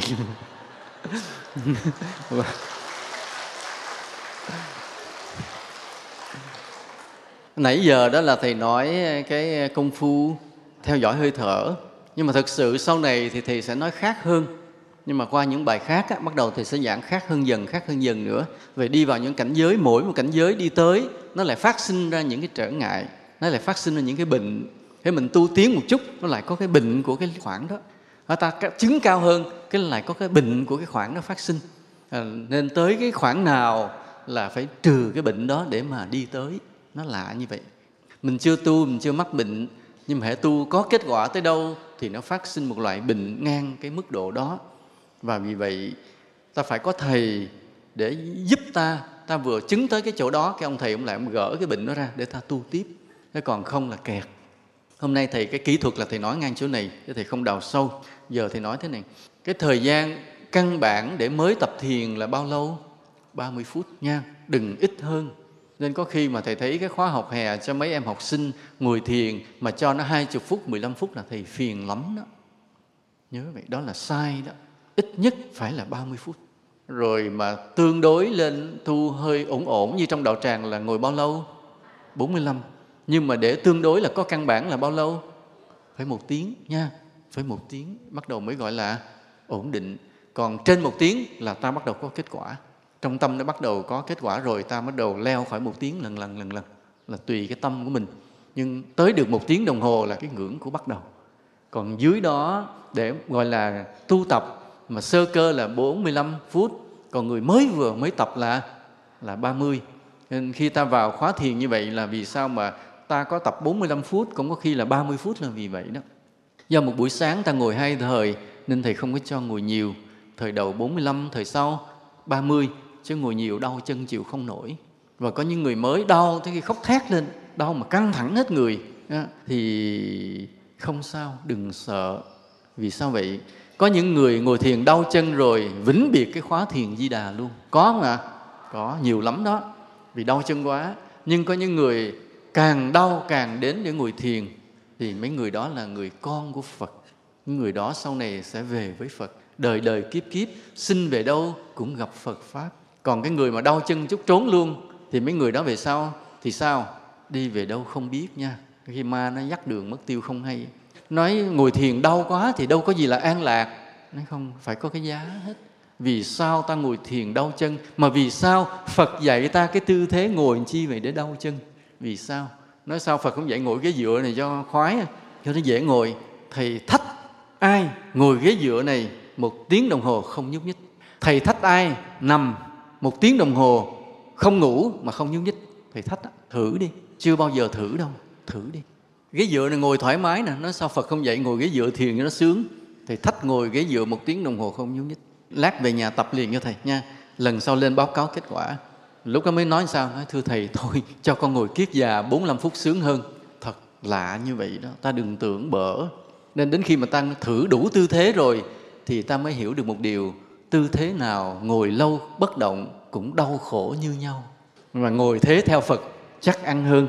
Mình còn theo Phật được. Còn mà mình ngồi những tư thế khác, mình theo ma, theo gì, mệt lắm. Thôi chấp nhận đau để theo Phật. Nhưng mà nó đau quá không an lạc, đừng lo. Vì sao vậy? Cái đau trong lúc ngồi thiền là cái ta trả cái nghiệp của mình trong vô lượng kiếp. Nghiệp gì? Nó có 2 loại nghiệp mà khi ta ngồi thiền nó đau chân, ta trả dần. Thứ nhất, ta hưởng thụ khoái lạc của thế gian, mà nhất là ái dục.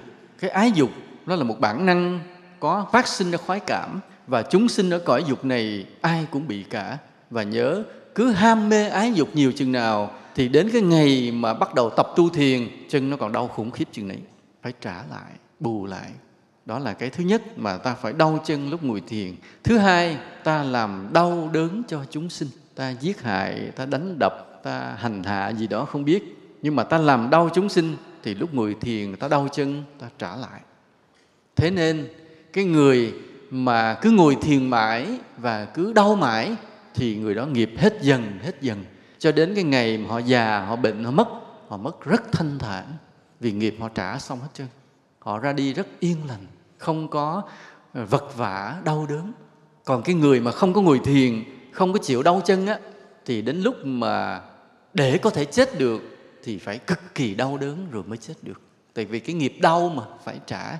Nên chúng sinh hay là ta đã làm đau lẫn nhau ta đã hưởng thụ những khoái cảm không đáng, nên bây giờ phải chịu đau để trả lại. Mà nếu ai không chịu đau để trả lại thì ngày chết cũng phải trả vất vả lắm.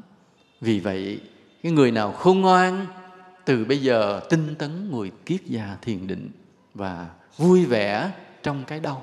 Vì biết là từng giờ phút cái đau nó đang phát sinh ra như vậy là từng cái nghiệp của ta rơi rụng dần.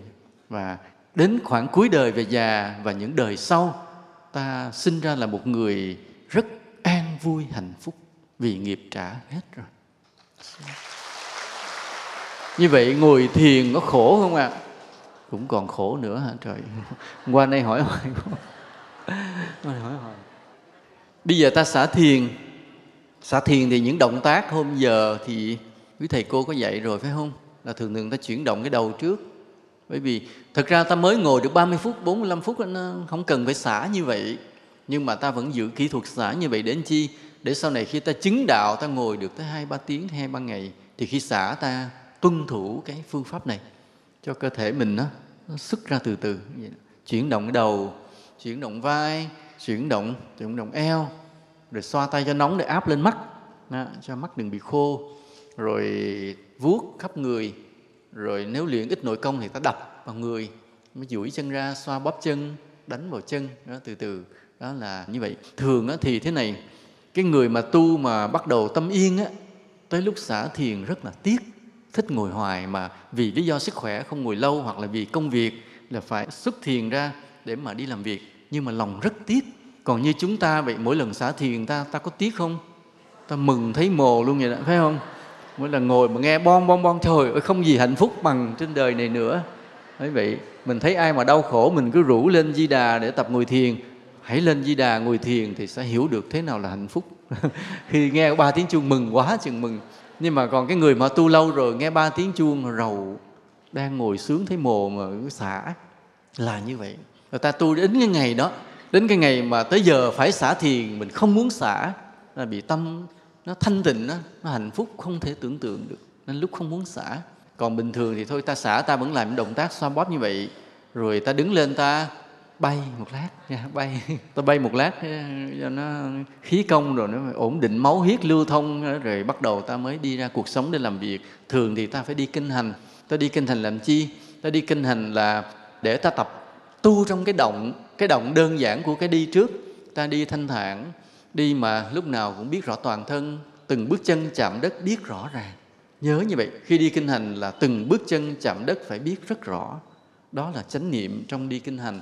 Hôm trước có cô nghệ sĩ ưu tú Bích Ngọc, cổ mới từ cái bài gợi ý về môi trường của thầy, cổ mới dựng lên một vở kịch câm là Tiếng Vọng Hành Tinh. Nó toàn là kịch câm, những người múa, những động tác này cái nọ eo có eo lại gì đó, để nói cái gì đó không biết. Mà cái vở kịch đó, cái ý tưởng hay đến nỗi mà Mỹ họ hợp đồng để đem qua đó diễn. Các nước Âu Châu hợp đồng đưa qua đó diễn. Thì cô mới gửi tặng thầy một cái đĩa, thầy xem và nhờ thầy góp ý. Thì đâu khoảng ngày hôm qua, hôm kia gì đó, thầy có mời cô đến, thầy nói chuyện, thầy có góp ý.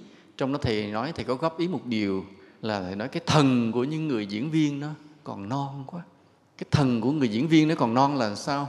Là thầy nói, ví dụ như bình thường thì mình đưa tay mình lấy cái ly nước uống bình thường, nhưng mà cái người diễn viên tay đưa ra lấy ly nước rồi nó tràn ngập cái thần hút người ta nhìn. Một cái bước chân là không có bước chân như mình, mà một bước chân là một cái thần ở trong đó, là đều phải thu hút mọi người. Thì thầy mới biểu diễn vài cái bước chân của thầy, là thầy nói bước chân đi nó có cái thần, nó khác với bước chân mà đi đại chạy lại nó không có thần. Còn cái người diễn viên mỗi lần cái chạy của họ, cái chân là nó có cái thần thái. Và thầy nói là luyện lại cho thầy cái thần này. Nó hôm nào rảnh kêu lại thầy tập cho cái thần. Mà cái thần tập ở đâu? Tập nơi chân á. Cô mới nói tụi con không biết cái này. Ở trong tụi con đào tạo là chỉ luyện cử chỉ, chủ yếu là trên thân thể vẻ mặt rồi, luyện kịch câm, mà không biết cái chân. Thầy nói cái thần là từ cái chân đi lên.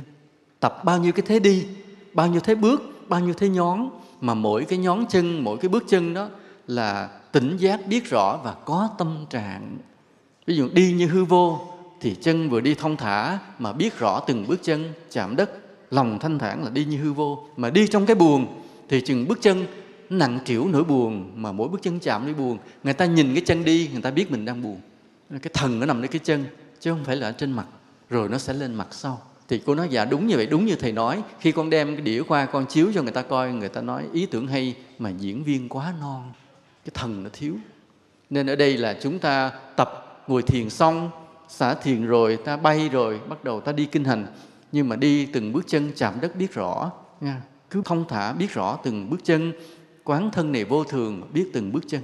Thì sau này chúng ta đi đóng kịch câm rất hay. Có cái thần á.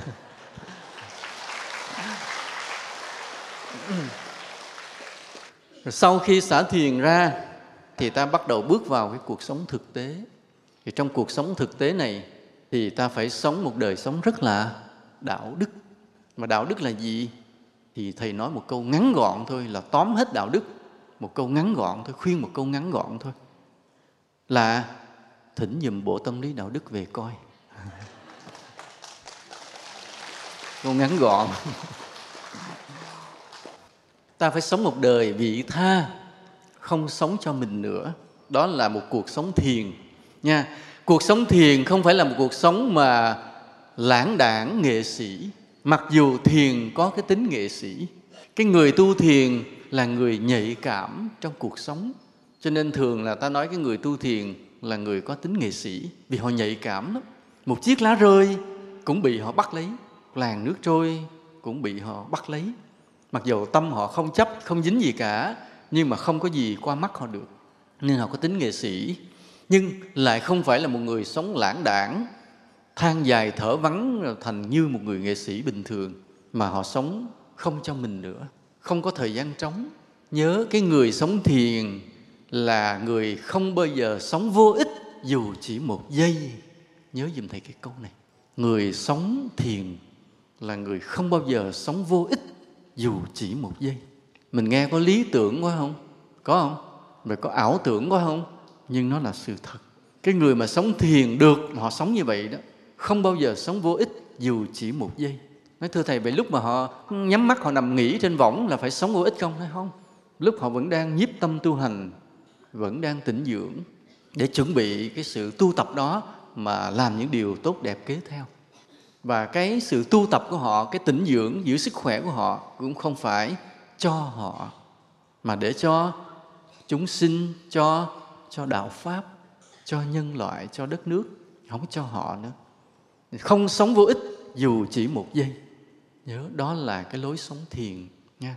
Rồi khi nào có thời gian lại trở vào thiền phòng mà bắt chân kiết già, ngồi tĩnh tọa tiếp. Đời sống thiền đẹp như vậy. Rồi trong cuộc sống đó có những lúc gian nan, sóng gió thì dùng cái đạo lực của mình vượt qua. Dùng đạo lực của mình vượt qua là sao? Sự thực nó dùng chứ chả có dùng cái gì cả. Mà chỉ là những cái gian nan, sóng gió, oan ức, điều tiếng không đụng được vào tâm mình. Vì tâm mình không có gì trong đó hết. Ví dụ như người ta hạ nhục mình đến tận cùng, tưởng rằng không còn đường để đi, không còn chỗ để sống. Nếu một người khác phải tự tử chết. Nhưng một người tu thiền, tâm họ trống, thì bao nhiêu cảnh ngang trái nó đánh vào, không đụng vô tâm. Tâm không có gì trong đó hết. Nên họ vẫn sống bình thản, vẫn đi tới.